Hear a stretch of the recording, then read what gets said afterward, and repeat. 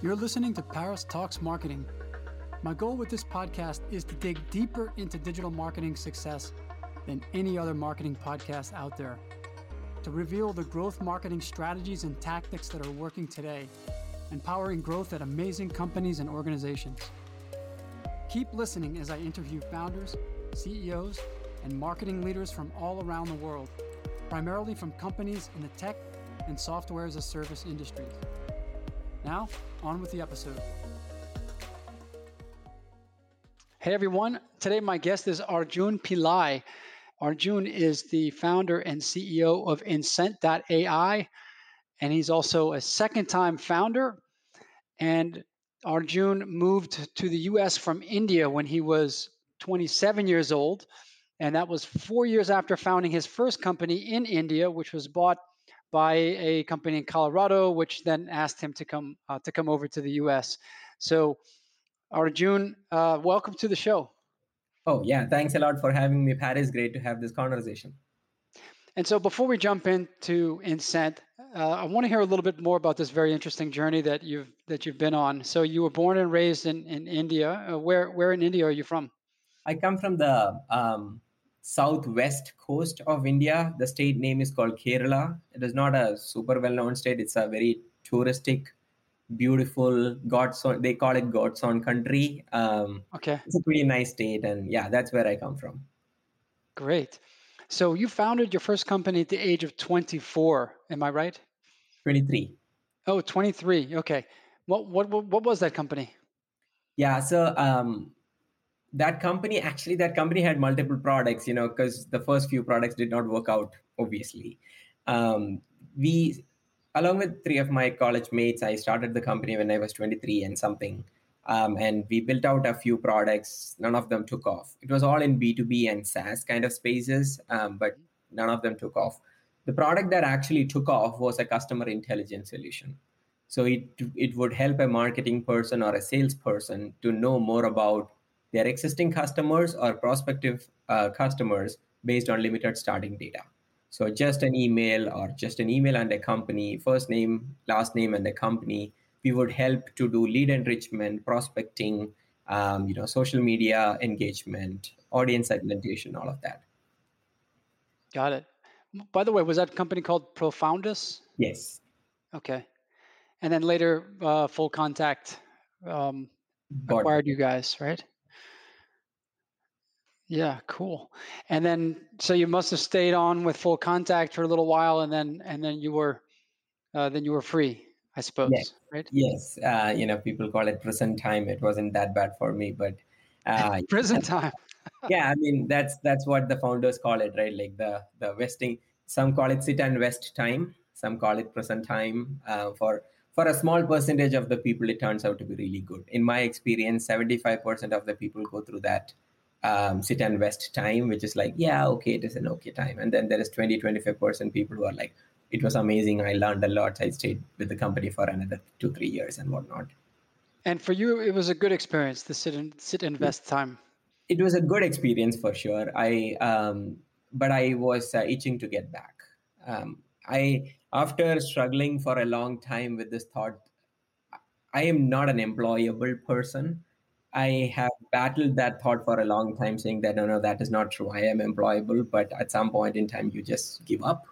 And sometime in 2017, 2018 timeframe, I gave up and I recognized that I'm not an employable person as such in a company, because you have all these ideas and you have done a couple of companies, and you need that influence when things don't really work the way and people take different decisions. You tend to get frustrated about it. I'm not proud of it. I'm not, it's just a trait in me, right? So Yeah. rather than being at a company for a long time, unless I would rather run other smaller things, or if I'm running at a different company as an employee, I need to have a clear purview, a clear field where I can go and execute and make my mistakes. Mm-hmm. Understood. I think it's not uncommon for founders like you to later be acquired and become part of a larger organization to feel maybe the loss of authority and control that you had when it was your show. Yeah. And the ability to move fast. I think that's part of it too. Yes. I've experienced a little bit of that in my career where moving from my own agency into Google, I felt like as innovative and cool as that was, I was moving at a fraction of the speed. I mean, the speed Right. of decision making and just generally the pace of things because of the bureaucracy. Exactly. That's what frustrated me. Yeah. So I guess that in those later months, you probably were already starting to formulate the idea for Incent, No, or so when did that come around? I no, I came out of full contact with a more open mind. Startups has always been about learning for me, right? I want to learn new things. So when I came out of full contact, I just randomly started consulting. I've never done consulting in my life before, so I just wanted to consult. So I just went out and consulted for a lot of these data companies, marketing companies, and I did that for about 8 9 months and was making enough money, a good job, work 4 or 5 hours a day and make enough and more to live. But you have this entrepreneur bug. Founders are broken inside at some level. I'm sure you understand. We want to like go out there and try doing something again with a probability of 5% to win, but you still want to try. So I just, end of 2018, I kind of got an idea, got my co-founder, and then started the company. Yeah, I think it has to do with the tolerance of risk, and also that desire to create something new Yeah, and start yes, something.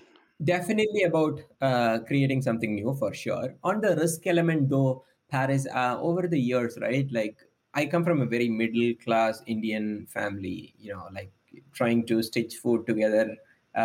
When I was born, that's where my parents were, and obviously we scaled a little bit to the more of a mid class during my lifetime as a child, and I also had this risk and all of that when growing up. But later on, what I realized is this risk is not there actually, right? Like, what is the risk?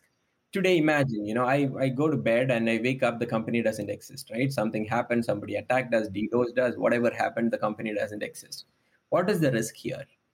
I can always get back into the market. I'm sure that I'll get 5 job opportunities, right? Because as a founder, the kind of skills that I am gaining is very unique, right? Hmm. So people talk about how you take risk and all of that, but I don't really think that there is any matter of risk. In my opinion, if somebody has spent 2 years of their time really trying to solve a problem, that person has acquired so much knowledge in that 24 months. I would hire that person in a heartbeat, Hmm. right? So That's a good so point. definitely creating something new. Risk tolerance, I don't even think about that. I don't think there is any Yeah, risk. yeah, yeah. I guess there's a difference between the business risk because I think any new startup business there are quite a lot of risks that would prevent you from succeeding. But then what you're describing is a career risk, and I totally agree that the career risk is almost nil. Yeah, In fact, I would even say it's you could even flip that and say it's even a safer bet because the skills and experience that you acquire by trying to start up a company and build it from scratch generally are a richer set of experiences than you would have at a typical job. And the right type of employer would recognize that. And as you said, if the business failed, you might have people lining up to make you offers on any number of things. So in fact, there's really no career risk. Um, but there is a risk of failure of the business. But then, of course, you can always just move on to the next thing. exactly. And I think the great part, especially what I'm seeing today, is that there's so much money ready to invest in the venture capital world that I think um, that if you have a good idea, that the financing is there too. So I did see that you all raised about $2 million about 1 month ago. Is that right? Yeah, we raised last year, a second half of last year, but we announced it a month or so back. Okay, right. Well, before we get into the raise, let's just talk about how Incent came about. Because my first question is that you jumped into the what I consider to be uber competitive, crowded space of chatbots Sure. at and you weren't one of the first, but you started around 2018 Incent, correct? Yeah. So, And what we was the might- inspiration behind that? And you must have seen a niche, or you must have seen a particular way of approaching the chatbot solution that was different. So, can you tell me about that? Sure. Yeah. Yeah. No, you're right. So I come from a MarTech, sales tech, data. Those are the spaces that I know a little bit about, right? And if you look at all these spaces, these are crowded spaces from the outside, especially. I have a slightly different way of thinking about crowded spaces. I think that crowded spaces are actually good. Like this, the so-called red ocean and blue ocean kind of things that people talk about. I think that a crowded space, if you segment in the right way, the red ocean will always have a blue ocean in pretty much everything that is out there. And in most cases, when people talk about this highly competitive landscape, what I have learned from my experience is if you build out a good thing and then do the right segmentation, there is always a space for you, right? Again, if you are asking about can this be a 500 million, like all of that, then it needs a lot more. But to get to 50, 100 million, I think it's possible, right? So anyways, on specifically on what we were what I did. So if you look at the whole chatbot space, you will see that there are a ton of chatbots. But if you start doing some little bit of segmenting, as I was mentioning, the first segment that you would do is B2C versus B2B. What percentage of the chatbots are B2C? What percentage is B2B? A huge chunk of the chatbots that you know of will go into B2C. 75 to 80%, I would say, right? Then there's a 20 to 25% which are in B2B. I am squarely only in B2B. I don't serve any B2C companies, neither do I think about serving them anytime soon, right? For the next 5 years, I'm not going to do it. So in B2B, now you do another segmentation. How many go into the support angle? How many go into the marketing and sales angle? A lot of the B2B chatbots that you know of will go into the support angle, right? And then comes the marketing and sales. In the marketing and sales, then you do the segmentation based on the size of the companies, right? Are you serving the startups? Are you serving the SMBs, serving the mid market, serving the enterprises, right? And in B2B marketing, it's always like there are, if you look at the marketing automation landscape, there is MailChimp at the bottom, HubSpot, Pardot, Marketo, and then there is Eloqua. And then there is Klaviyo, Keep, and another 10 companies doing $100 million in revenue, right? So there is always this segmentation, and the same segmentation exists in everything you do. There is Gainsight, Totango, Churn Zero, in the customer success. So there's that segmentation. So you now, long story short, the idea is if you focus on B2B, mid-market and enterprise with a good conversational solution, that space is very far from crowded. To be exact, there are 2 or 3 players in that space. When I go against people, I don't really see a lot of. So let me just make sure I've got that. B2B mid-market for marketing and sales chatbot. That's where you play, and that's where you think you're the best. Yes. And there's only a few Yes. competitors right there in that space. And I have to ask you now, because I have done a little bit of research into some of your ad landing pages. You appear to be going really hard after Drift. Yes. Right. Yeah. Yes. It is not that we are going really hard against Drift. They have done a really good job in pushing this whole conversational paradigm in, right? And I have huge respect to them for doing that. In some way, they kicked off this whole marketing and sales chat and sales and marketing. So and they have spent a lot of money evangelizing this thought. So when we go and talk to customers, a lot of them already understand Drift.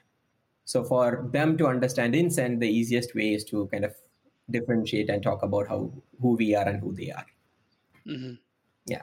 Yeah, makes sense. So let's get into the marketing side of things a little bit. I'm browsing through the website right now. I think it's really clean. You basically have 3 different types of pages here. There's a product section with a lot of information about features and solutions and integrations. Mm-hmm. Then you have use cases. By the way, I really like that you elevated use cases to your level 1 of your site navigation, because I'm a huge proponent of giving users a mirror in which they can see themselves very easily. So you want to have your personas be able to self-identify with themselves, their problems. And I can see we've got here use cases around demand gen, ABM, marketing, sales acceleration, and customer success. And then you've got the blog, which is on a separate subdomain, and that's taking us to all of your editorial content. And I want to dive into this a little bit more too. So I'm just curious, when you were thinking about how to structure the website, what kind of considerations did you have around site structure? Because I think you made some good decisions here. Yeah. How did you come to that?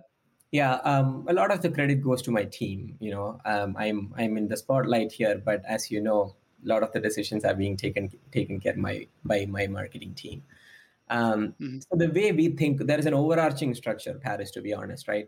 I don't know how much you have been following this concept called buyer enablement. There is a page about buyer enablement on Gartner, which you probably might have read. I am a Mhm. big proponent. I'm a big believer of that philosophy. I'm not saying that it's going to be a category. I'm not trying to create a category. Maybe I will, but who knows, right? So that's not what I'm saying. What I'm saying is putting yourself in your buyer's shoes and then flipping your thought process from a spammy marketing to an enabling marketing is something that I strongly, strongly believe in. So if you go to our website and start interacting with our chatbot, depending on where you come from, how many times you come from, the chatbot will behave very differently, right?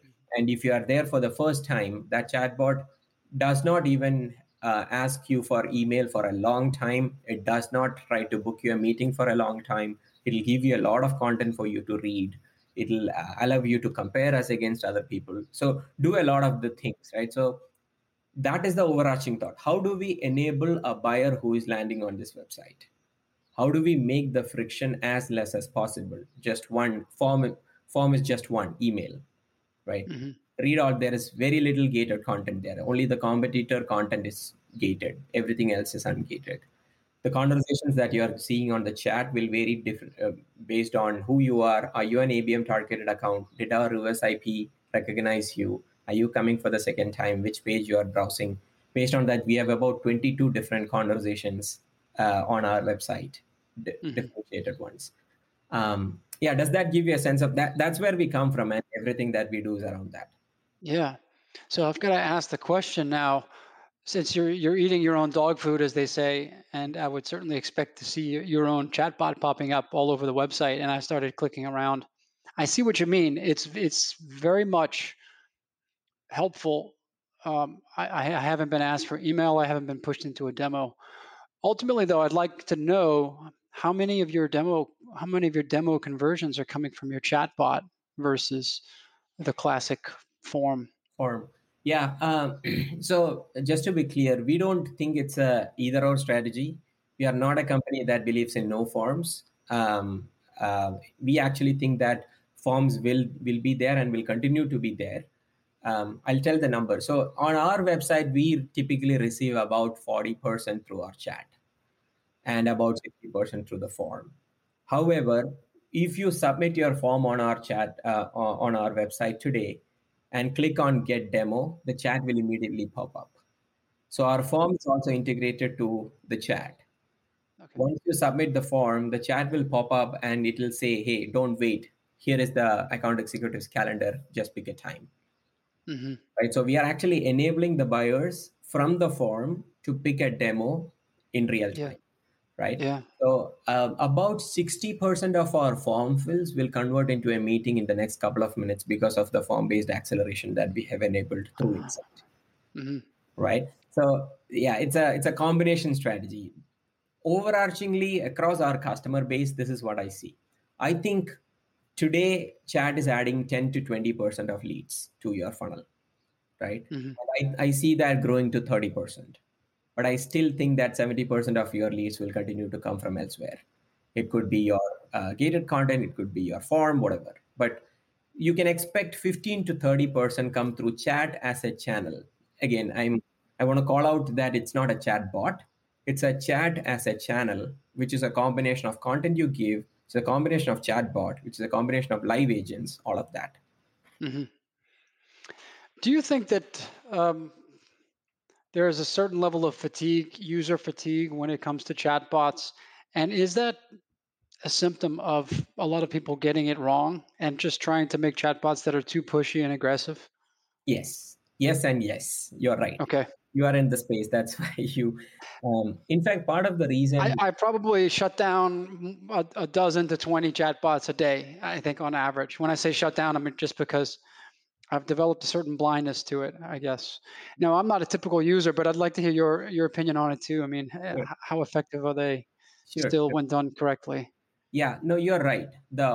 So historically, what has happened is thinking about chat as a channel. Instead of thinking about chat as a channel, people started leveraging chat as a demand gen bot or a glorified Mm-hmm. form, right? This Mm-hmm. is where I fundamentally disagree with the ideology of our competitor company, right? Mm-hmm. So we believe that that is the wrong way to do it. And there is a favorite quote that I keep quoting, right? That when you go to and engage on some chat, there is a question that says, "May I have your email in case we get disconnected?" Now, Mm-hmm. tell me, how can we ever get disconnected? Like, Yeah. even after 110 days, Unless I choose to leave. Yeah. right? Even after you come back, it'll still be there. It's a cookied conversation, right? Right. You are essentially hoodwinking your customers to give you their email. Is that the way you want to do business? Right? Like, so I totally am against using chat as a demand gen only bot. Demand gen is a thing you can do. You should do it. In fact, instant name actually comes from intent of the buyer and consent of the buyer. That's how the name comes from. Okay. So I think there is a fatigue, and the reason of that fatigue is by considering chat as a glorified form and not as an actual channel. Once you start considering chat as a channel, to of course you can take emails, you can book meetings, but also engage with the person, give them personalized content, help them to learn more about who you are. Once you do all of these things together on chat as a channel, people will not get fatigued with it. Mm-hmm. No, I really like how you came up with the name then. So it's intent plus consent. Yes. Is how you okay. That's excellent. Um, so I'd like to ask a little bit now just about overall your overall marketing mix because I've taken a look. It looks like you've gotten some traction with SEO. I think you've got a little bit of growth happening there, although it's still a relatively small level. I can see some paid ads, but it looks like that's also happening at a relatively early stage. Yes. What are you doing to acquire new customers, and what's working? Yeah. So a lot of our customers today are coming typically through our outbound campaigns, the cold email campaigns that we are doing, and then referral is a pretty strong traffic. I mean, not on the website. Referral is a big traffic in terms of our customers. So outbound, the usual thing, right? We use a pretty sophisticated stack between our HubSpot CRM, Outreach, Zoom Info, Lead IQ, and whatnot, right? It's a Hmm. triple touch campaign that we do, and we reach out to people, see if there is interest. That the usual cold outbound campaigns. Hmm. Then on the referral, what is happening is we have some really good customers, and there are all these roundtables happening across US, right? There is Matt Heinz roundtable, there is Bessemer Venture Partner roundtables, HubSpot alumni roundtables. During these alumni, chat is coming up very, very often, I am told.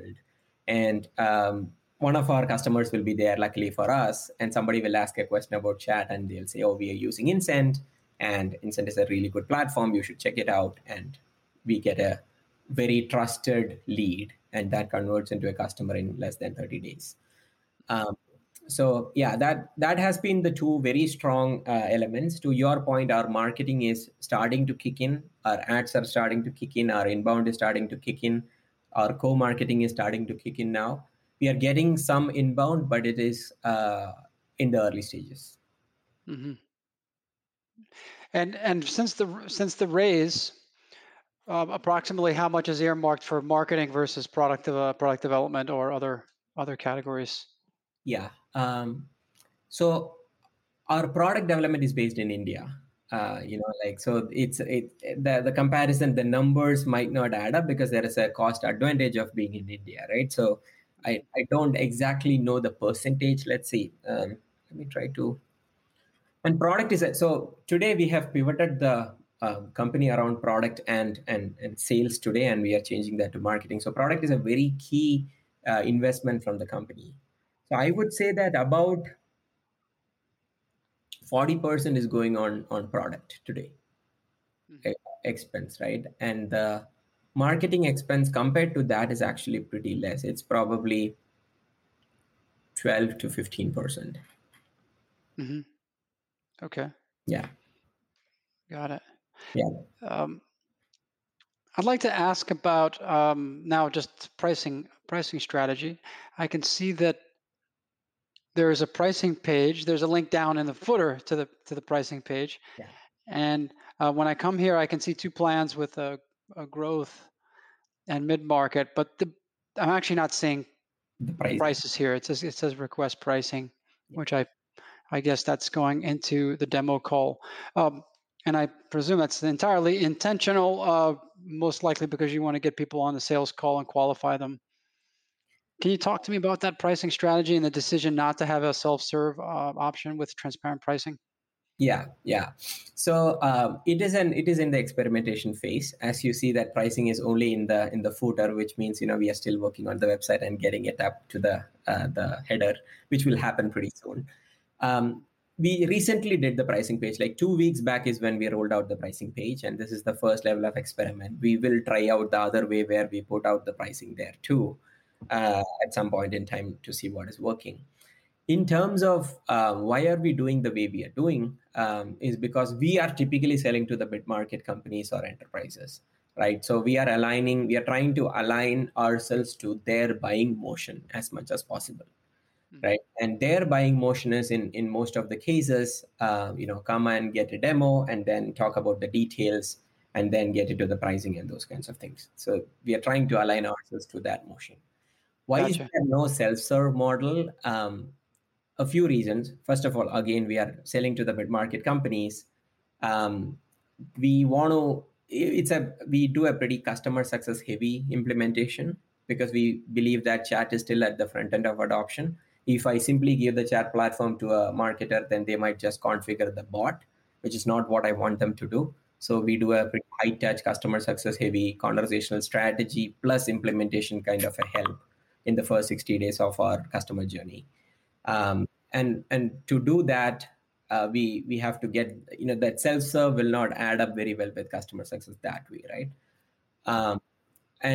So having said that, we are continuously, the product-led growth and product-led movement is something that we are very, very mindful about. We want to be on that bandwagon. I think our product is very intuitive for people to figure it out. We are actively thinking about it, but given the resource constraints, we haven't moved or taken action to be a PLG company yet. Gotcha. Yeah. I decided to also just check out Drift, and I can't find prices there either. We had pricing there until recently. I think earlier until mid of last year or something like that, and then they removed the pricing because as part of going upstream, which is what they are trying to do too. If you go to Internet Archives, I'm sure that you can find their pricing. Yeah. By the way, I really love this piece of content that you have called the conversion rate calculator. This is really cool. Right. Yeah, it's an ROI calculator thing. It's also a recent addition to the website. It's one of the usual questions that people ask. Hey, like what are we talking about here? I've got to believe that it all comes down to ROI for your sales guys at the end of the day, which is that there's a cost to this, and there's also a cost of putting resources to this and thinking through different conversational trees and conversational paths. And in the end, you've got to convince me that X percent, you said plus 10, plus 15%, or maybe up to plus 30% conversion rate lift. And usually that is probably going to mean that this thing is going to have a massive ROI if they believe that they can achieve that.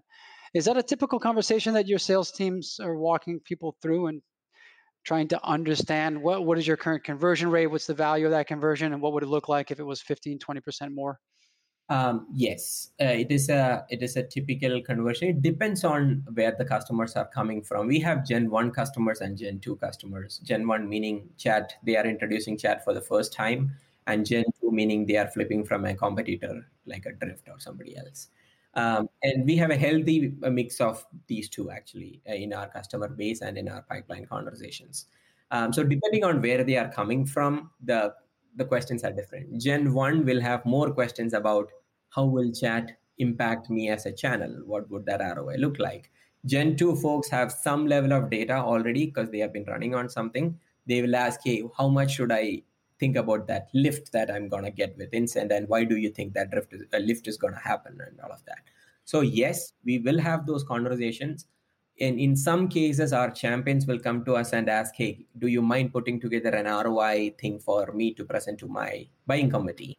And that's something we do too, right? We put together like 2 or 3 slides very quickly for them saying that, hey, and we ask 5 questions to them based on the same thing, the ROI calculator that you're seeing on our website.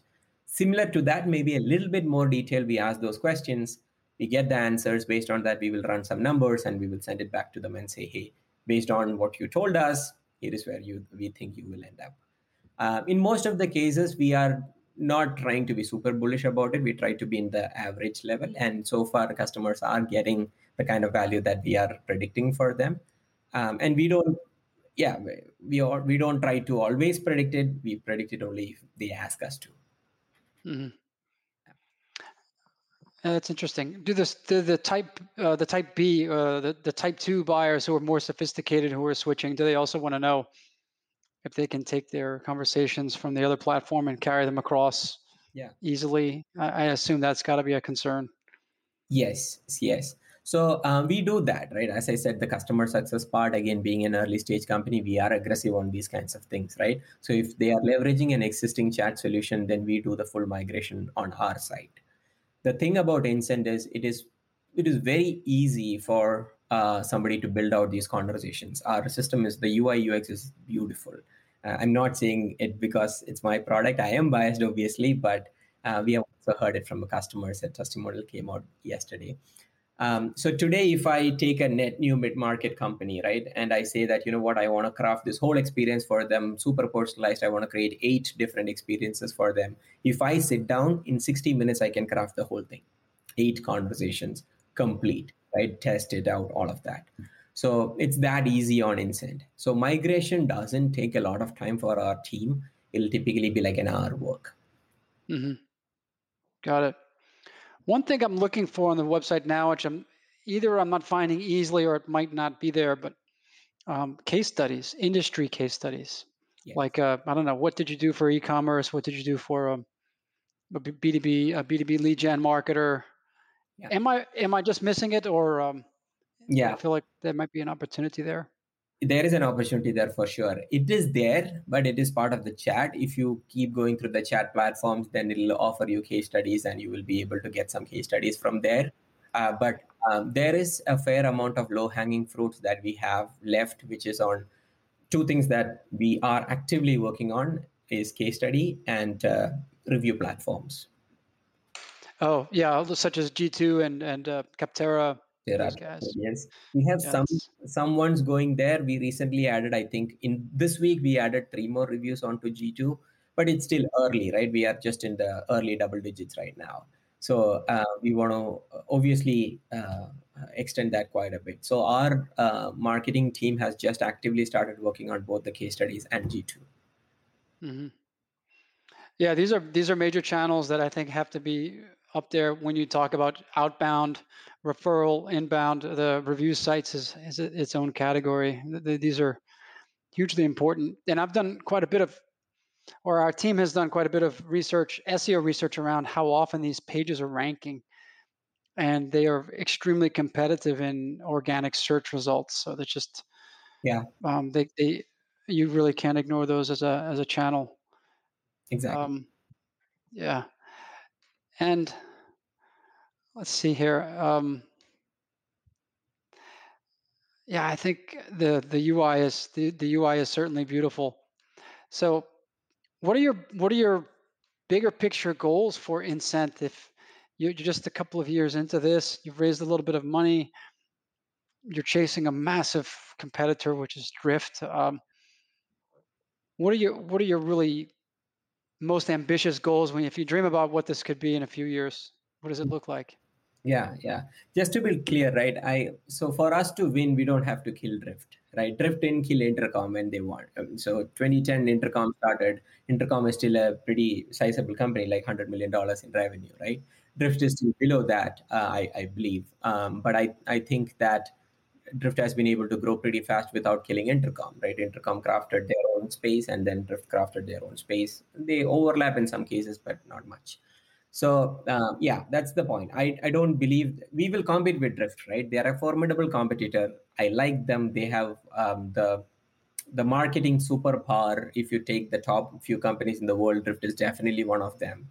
So respect to where it is due, and then I will compete with them. But in terms of where I am looking to take the company, I think as we evolve more and more, I think we will divulge from Drift a little bit more. I don't want to talk more a lot about it. We have the way we think about building a company is about solving what are those super difficult overarching problems that we can solve, right? That's how we think about companies. And every year I will take like 2 or 3 super difficult problems to solve, right? As a company and as a product. And we have 2 problems that we have taken for this year in 2021. And by Q3 of this year, we will be adding those abilities to Incent, which will drive us pretty more and more away from Drift. I think we'll still compete, but we'll do more and more out from Drift. Yeah, and where this is going, Paris, we are still at the super front end of this whole adoption, right? Like in 20 years, the forms have been there, and the forms will continue to exist for another 20 years. But chat will be a table stakes for every single company, right? We are talking B2B, so let's say B2B. For every single B2B company, chat will be a table stakes.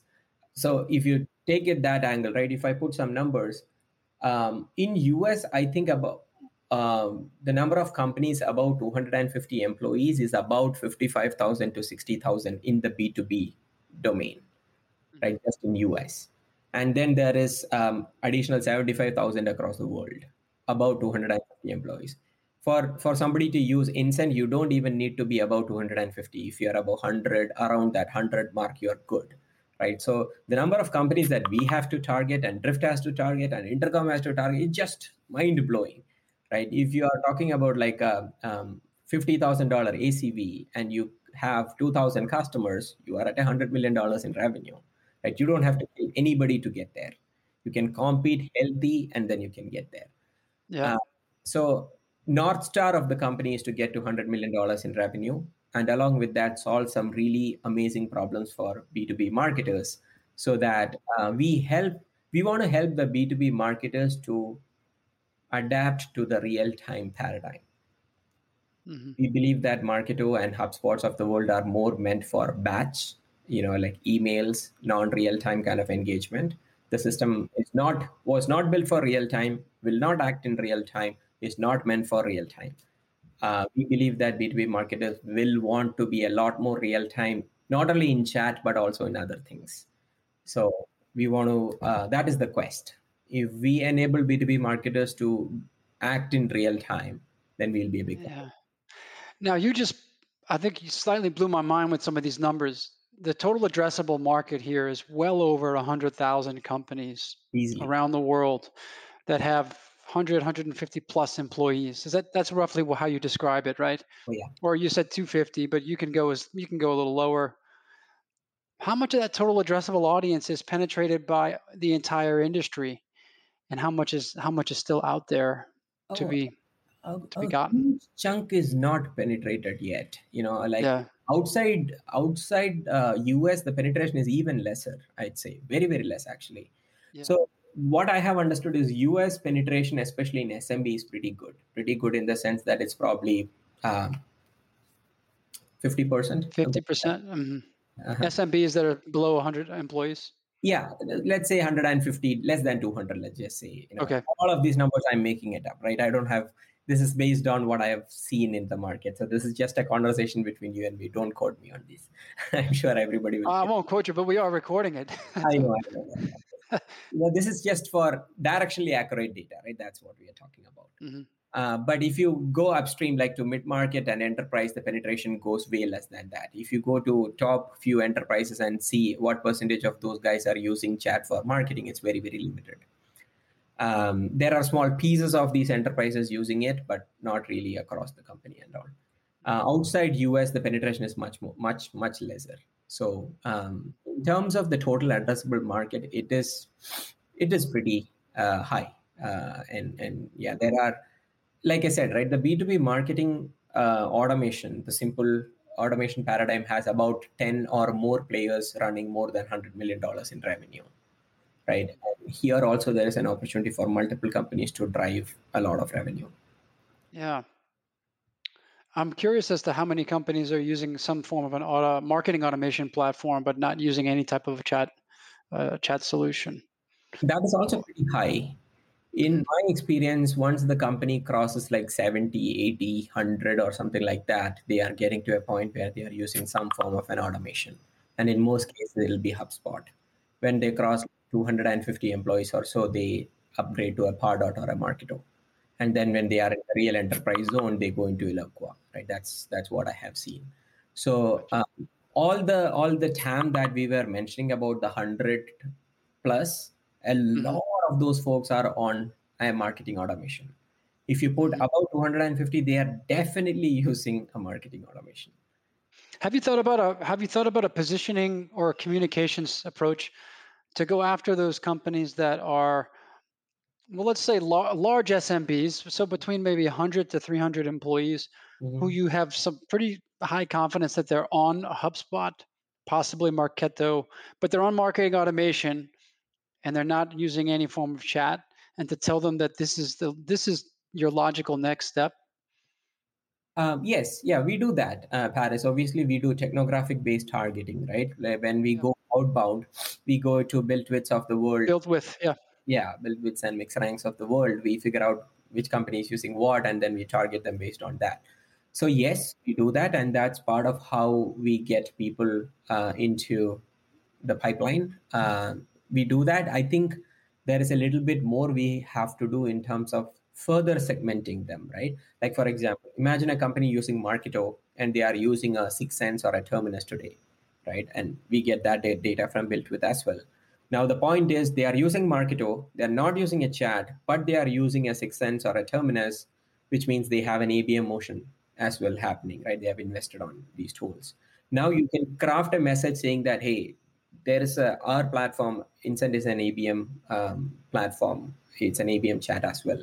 So you can say that, hey, all these amazing leads you are driving through a Terminus ad is coming to your website. We will help you to convert them.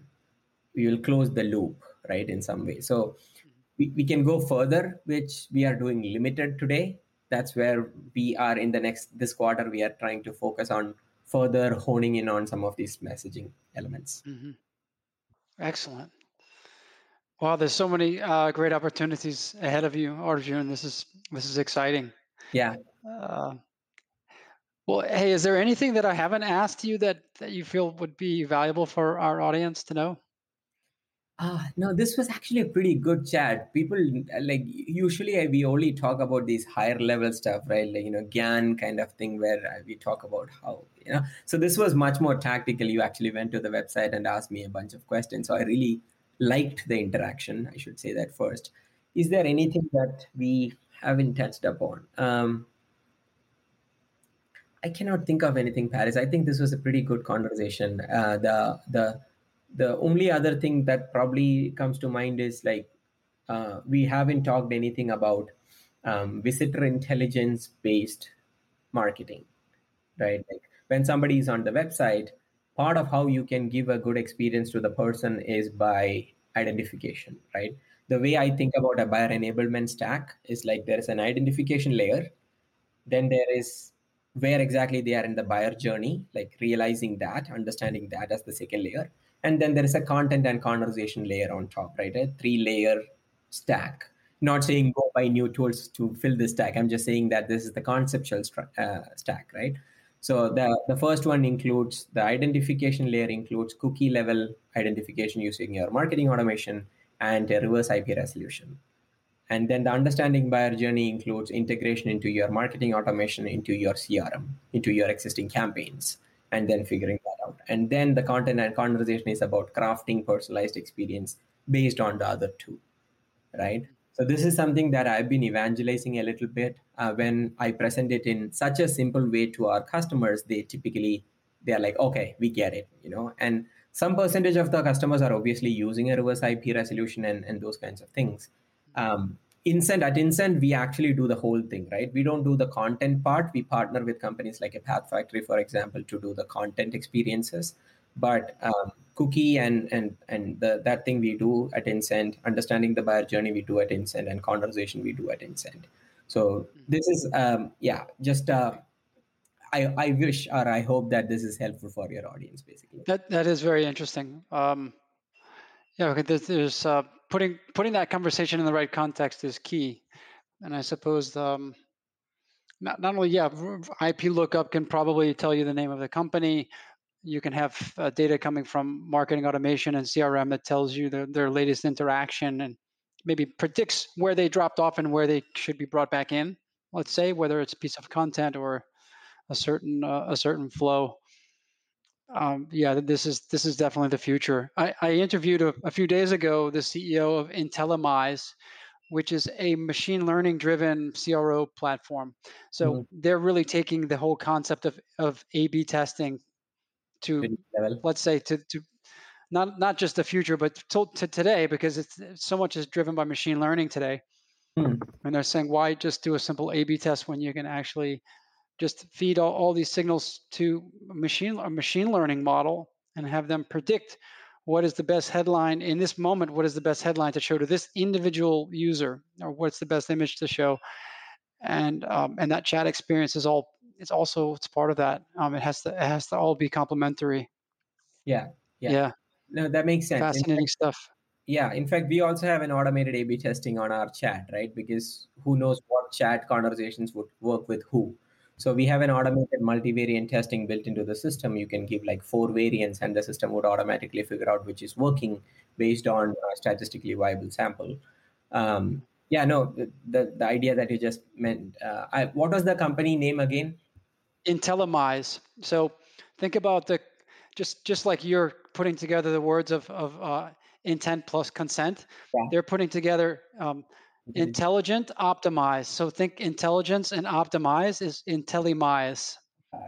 I think it's .ai, maybe. I'm not sure. Yeah, no, I got that personalization. Did you find it? Yeah, you should check this out. I think it's this is another future superstar SaaS company in the works.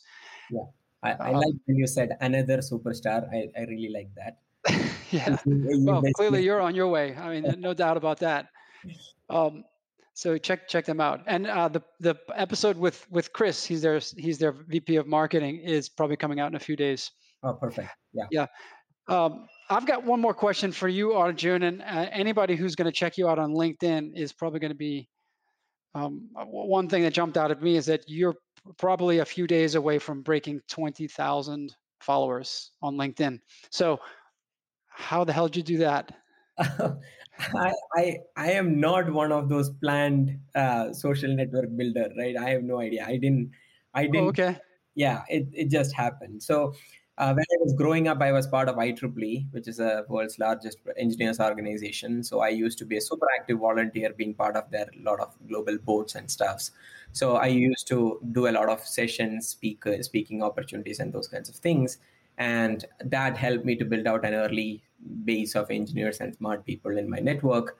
And then from then, my first company that scaled, and my first company became the first ever product exit in the history of my state in India, ever.